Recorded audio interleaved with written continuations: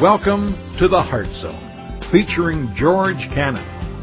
This broadcast is a time of teaching and encouragement from Curwensville Christian Church. For more information, we invite you to visit us on the web at www.curwensvillechristian.org. And now for a message from the Heart Zone. Here's George Cannon. Folks, this is a great time of the year for a lot of us. Christmas is an exciting time, but there are also some of you here where Christmas is not going to be exciting. There's also some of you here that Christmas is not necessarily a pleasant time of the year for a number of reasons, because you're going to miss somebody that you were used to having at Christmas. Maybe you've lost someone. For some of you, Christmas is not good memories because it's not festivities, it's conflict, and you don't like this time of year. So, this is a great time of year.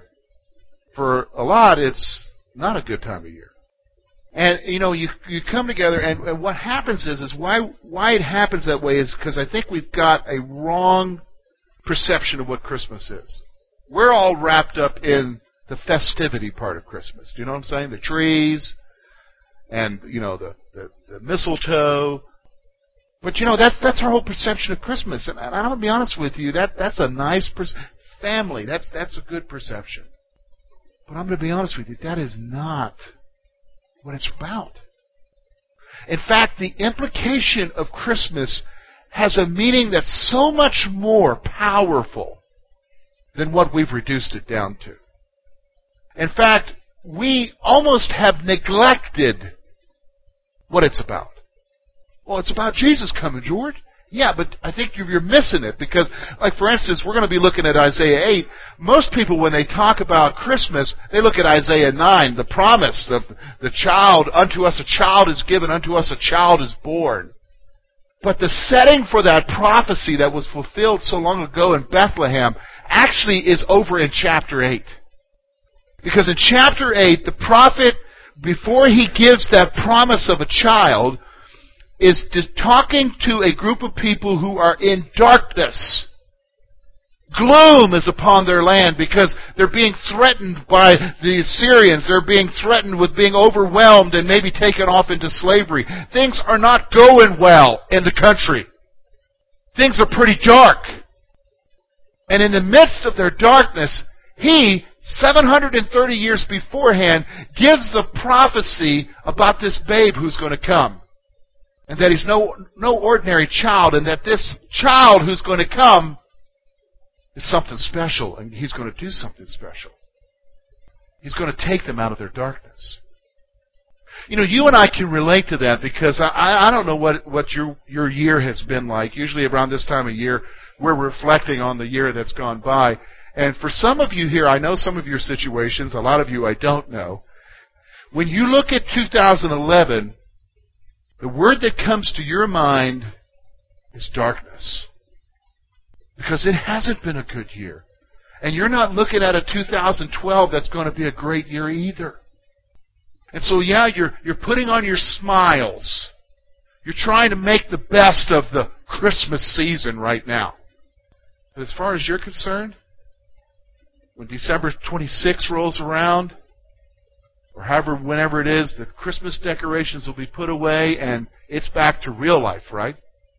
It's back to the stuff I gotta face. Yeah, it was a good pause for the moment. But the rest of my life is darkness. See, what I want you to see is that if we just focus on the festivities, we miss the meaning, because Christmas can breathe meaning into your darkness. Christmas can breathe meaning into where you're at right now and what you're facing. Let's see what the prophet says, and you'll see what I'm saying. Look with me, verse 19 of chapter 8, and then we'll go all the way into verse 7 of chapter 9. And when they say to you, seek those who are mediums and wizards, who whisper and mutter, should not a people seek their God? Should they seek the dead on behalf of the living? To the law and the testimony, if they do not speak according to the word, it is because there is no light in them. They will pass through hardship, hard-pressed and hungry. And it shall happen that when they are hungry, that they will be enraged and curse their king and their God and look upward. Then they will look to the earth and see trouble and darkness, gloom of anguish. They will be driven into darkness.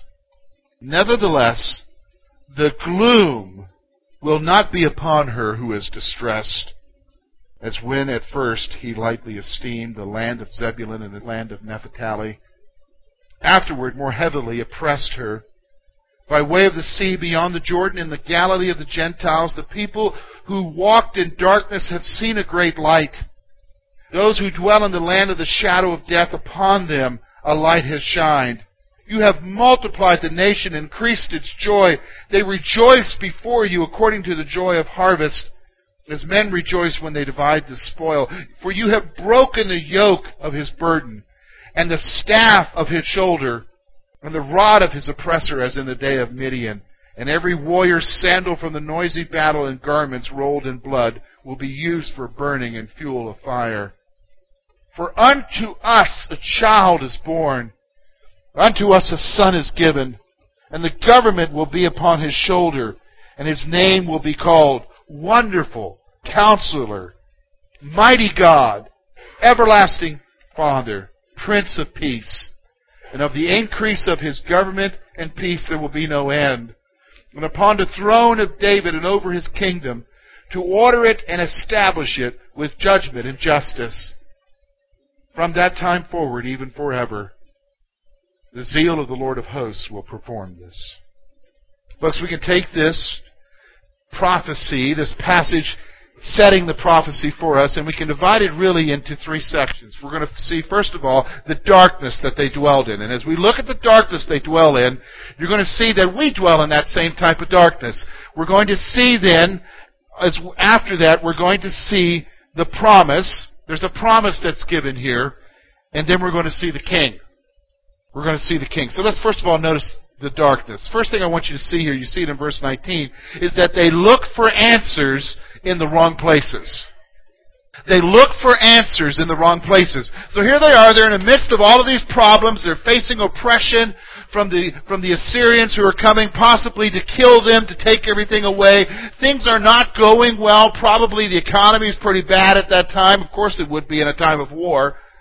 And so they're looking for answers. What do they need to do? Well, the problem is they're looking for answers in the wrong places. In fact, the prophet says very clearly here that they're going to the mediums and the wizards seeking answers. Now who's that, the medium and the wizards? Well, we have them today. They're the palm readers. They're the people who tell you your horoscope. In fact, the prophet says, they're going to these folks who whisper. They're going to the folks who are doing the occult practices, trying to find out what the future is. And he says, should not the people seek their God? It's like the prophet saying, you know what? They're looking for answers in the wrong places. Shouldn't they have gone to God to find their answers, to find out what's going on? In fact, they were doing one thing a little bit even more. They were trying to consult the dead. That is, they were trying to bring up the spirits of the dead to tell them what the future holds. Pretty dark, isn't it? You say, boy, those folks need some help. Well, before we judge them, I'm on Facebook, and every once in a while somebody's telling me what their horoscope is for that day. Folks, we do the same things, don't we? When we're facing the difficult stuff that we face in our lives, when stuff happens, and you're wanting answers, and isn't that what we want? We want answers. We want wisdom. We want direction. We want somebody to tell us what we need to do. We want someone to tell us what's going to happen. We're looking at all the wrong places for the answers. We're not even seeking God. That's part of the darkness, is that they look for answers in the wrong places. Verse 20 then tells us they didn't just look for answers in the wrong places. They ignored God's word. They just flat out ignored it. Look at what it says there in verse 20. To the law and the testimony, if they do not speak according to this word, it's because there is no light in them. They didn't even consider going to the law. They didn't even consider quoting it to see exactly what God was saying to them. You say, what do you mean? Why is that so important? Well, here's the thing. God told them that everything was going to be well. As long as they served Him, everything was going to be well. But if they were not serving Him, if they were not doing what's right, God was going to bring oppressors against them to correct them, to chastise them, to take them to the woodshed until they got their lives right again. And so what needed to happen was they needed to look to the law and the testimony to realize, why is all this going on? And they would maybe see, well, maybe it's because things aren't going right in my life. Things aren't going right in the nation of Israel at that time. They just flat out ignored God's Word. Man, don't we do the same thing? I mean, the promises and the corrections of God's Word are there for you and I.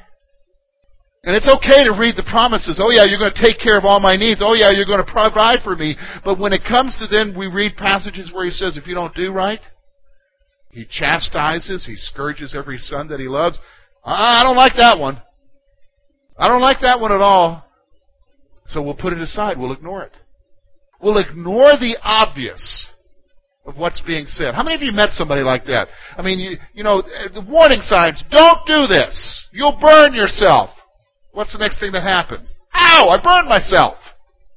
Why? Because the sign was written in Russian? No, it was written in English. You just ignored it. And that's really what's going on here, is they ignored God's Word.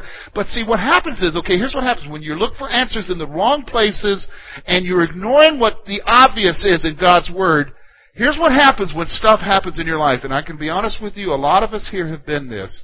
Look at me at verse 21. Here's what they did. They cursed God in their anger. Folks, some of you have done that. Some of you have been to the point where things have not gone well at all. And life was upside down. And there was no light at the end of the tunnel. It was just darkness. And you got angry at God. And you raised your fist at Him. And you maybe said some choice words. You cursed Him. Because, see, you're looking for answers in the wrong places and you're ignoring His Word. I mean, it's only natural because it's like, well, hey, isn't He in control? Can't He stop this? And you curse Him. We've been there, haven't we? I've been there. You've been there. It's a natural response. So here, let's be honest. Let's pull away the veneer for a moment, okay? Let's be real here for a moment, because, oh my goodness, somebody would do that. Somebody would curse God. Yeah, because when you're in a point of desperation and things are not going well, and there is no way that it seems like you're going to crawl out of it, you lash out in anger. And sometimes, folks, we lash out in anger at who? God. That's just reality. And let's not couch it. That's just reality. This is what these folks were doing. We've been there, haven't we? Somebody said, well, I've never done that. Well, maybe you've done it in your heart. Maybe you felt that way, but you just couldn't take the next step and utter it out of your lips. Just because it didn't pass through your lips doesn't mean it hasn't happened. Where's that? Well, remember, Jesus is the one who said, if you think thoughts of hatred, you've murdered them in your heart. You didn't necessarily have to pick up the weapon and kill them. And when anger rises up in us, folks, that's darkness, isn't it? When we get to the place where we're not even looking towards God for the answers, we're just ignoring His Word, but then we still get frustrated and angry at God that we say, is this what you're going to do to me? We can relate, can't we? We can relate to them. That's where they're at here, is that they curse God. So finally, verse 22 just tells us the lot of their condition. They have no hope. Look at what it says there. They will look to the earth and they will see what? Trouble and darkness, gloom of anguish, and they will be driven into darkness. Here, folks, this is reality. You know, how many of you have been there? I've been there. I mean, your whole world turns upside down. Everything that you've known is gone. Everything that you could count on is no longer there. People that you thought would be there watching your back have turned on you. Nothing makes sense anymore. And when you look at the landscape, you know, there's somebody there, oh, things are going to be so wonderful. What are you looking at? Because what I'm seeing is not good. Oh, you're going to get through this? Yeah, right. I'm barely surviving now, and look what's coming. There's no hope there. That's the darkness, folks. That's our world. Things haven't changed in almost 3,000 years. This prophecy we're reading was 3,000 years ago. Things haven't changed, have they? The world's still like that. We're still looking for answers in the wrong places. We're still ignoring what the obvious is in God's Word. We get to the place where we curse Him and then we look around and it's like, man, it's just nothing but darkness. I don't know how I'm going to get through this. I don't know how I'm going to get through this. I don't know how I'm going to get through this. No hope. No hope. Some of you are there right now. Some of you have been there. You know exactly what I'm talking about. Some of you will go there in the next year. Listen to me. Hear what I'm saying to you. You need to listen to me. Some of you will go there in the next year. Oh no, not me. Folks, you don't even know what life has yet to throw at you. See, we got to get a grip on reality. We dwell in a land of darkness. We dwell in a land of darkness. You say, wow, George, that's pretty gloomy. I thought we were here for Christmas. But you see, you got to understand the darkness in order to understand the promise. You know what I'm saying? If you really want to know what Christmas is about, you got to understand where we're living at right now to understand what Christmas is. Christmas is not the ham. I love the ham. Christmas is not the cheese ball. Make me 3. It's not about that stuff, folks. Christmas, yeah, that's all fun and dandy.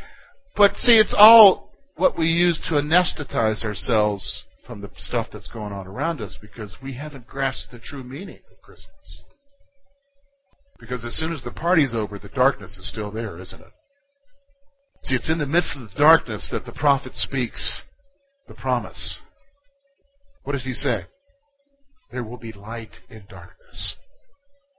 There will be light in darkness. Look with me at verse 2. The people who walk in darkness have seen a great light. Those who dwell in the land of the shadow of death, upon them a light has shined. There's hope, folks. There's light.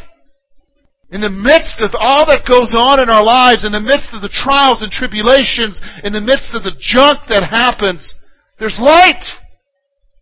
There's hope. That's the promise. Don't give up. Because sometimes we want to give up, don't we? What's the use? Everything I try to do doesn't work. The odds are stacked against me. There's light. There's light. Here's what the promise is. There will be joy when the oppression has ceased. There will be joy when the oppression has ceased. And look, he describes the oppression in several ways here. Look at what he says. You will have multiplied the nation and increased its joy. The joy, verse 3, they rejoice before you to the joy of the harvest. The men will when they divide the spoil. Why? Because they have broken the yoke of his burden. The promise is this one who's going to come is going to break the yoke of your burden. Some of you here, you are so oppressed walking in here. You are so burdened down by the stuff in your life, the grief, the pain, the shame, the stuff that's going to happen that you know is coming, or the stuff that's already happened. Promise is that he will break that yoke. He'll free you from the oppression. See, this is the light that we can have, is that somehow, some way, I'm going to get through this. I'm going to get through this junk that's happening in my life. I'm going to get through this. Now, he didn't, just stop for a moment. He didn't promise to take away the problem. Let me just stop for a moment, because some preachers will go off and say, oh yeah, Jesus will make everything right. Everything's going to work out for the good. They'll even quote a Bible verse to you.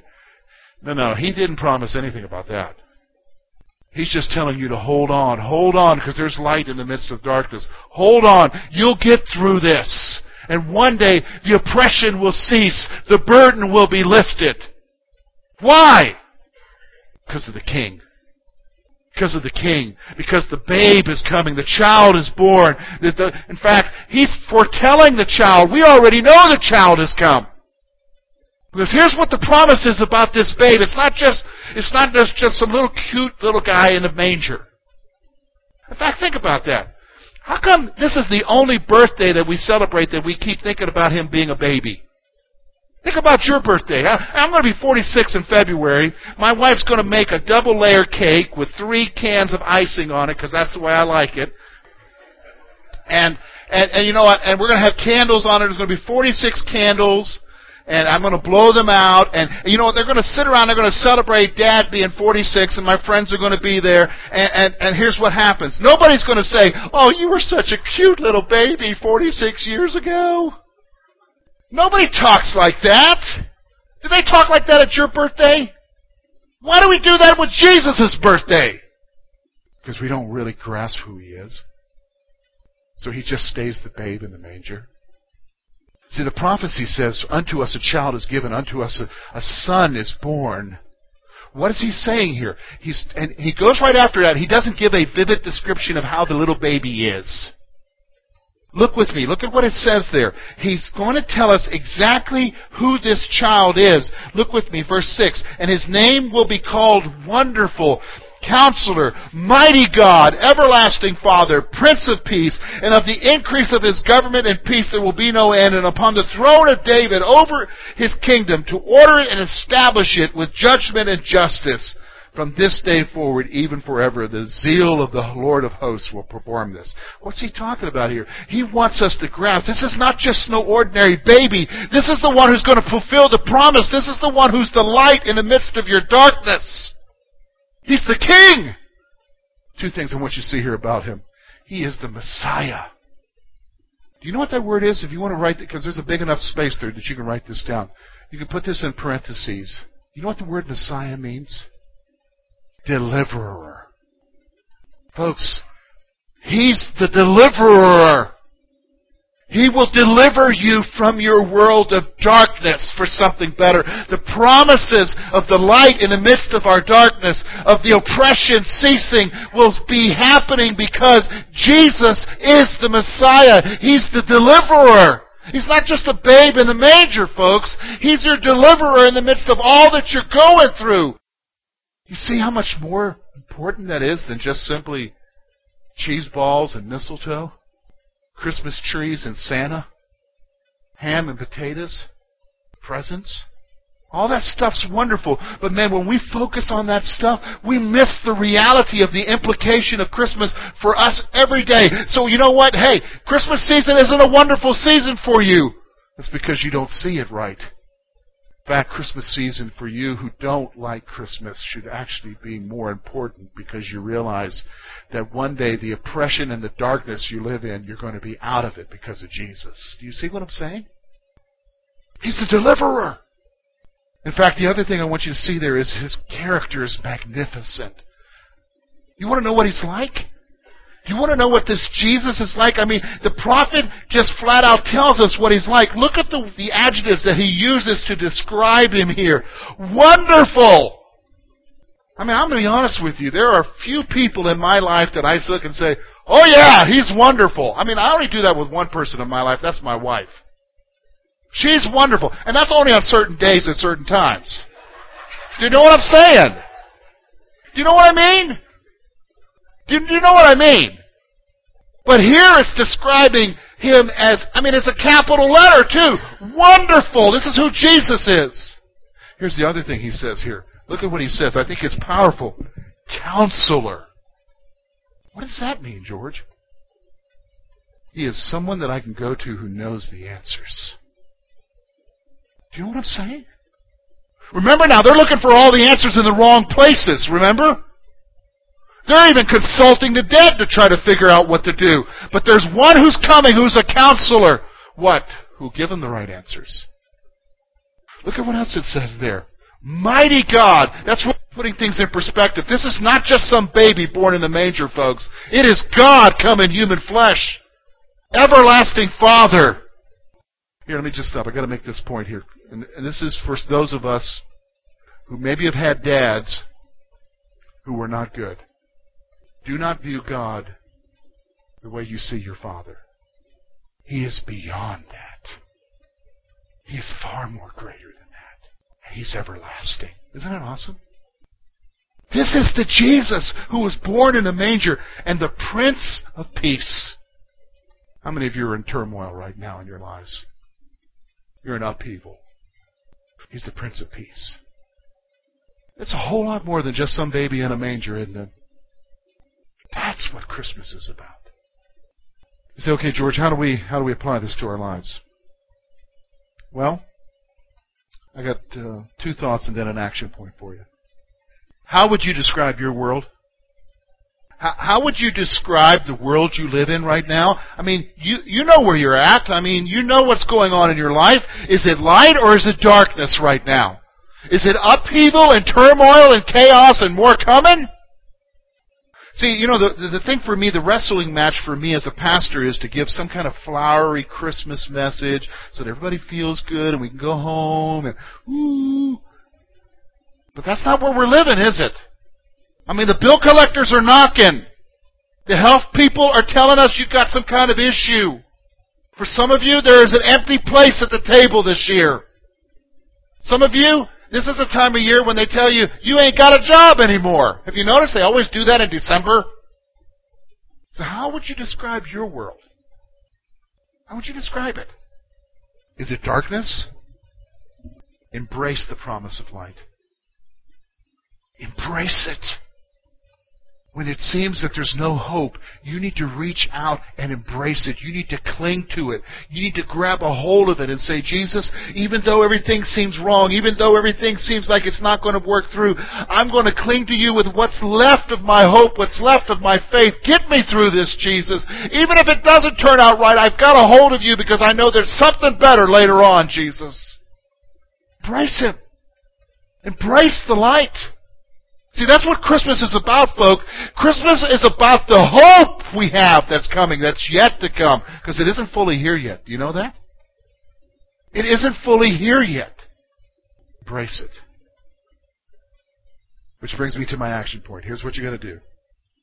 I don't know what your week's going to be like. I don't know what the year's going to be like for you. But here's what I want you to do. I want you to write this down. And when you go throughout the week, write this on another piece of paper. Put it somewhere. Put it in your pocket. Put it in your wallet. Put it in that giant purse you're carrying, ladies. No matter how dark it seems, place your hope in Jesus. And believe me, it's going to get dark.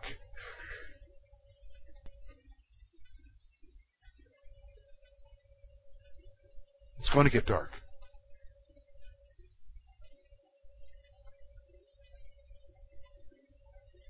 You know, really, the church needs to be telling you that. It's going to be dark. But in the midst of the darkness, you place your hope in Jesus. You place it in Jesus. Jesus, I don't know. I have no promises about how this is going to turn out. I don't know how I'm going to get through this, but I have you, Jesus. You're my light. You're my hope, because one day you're going to break the yoke of my oppression. You're going to carry me through this.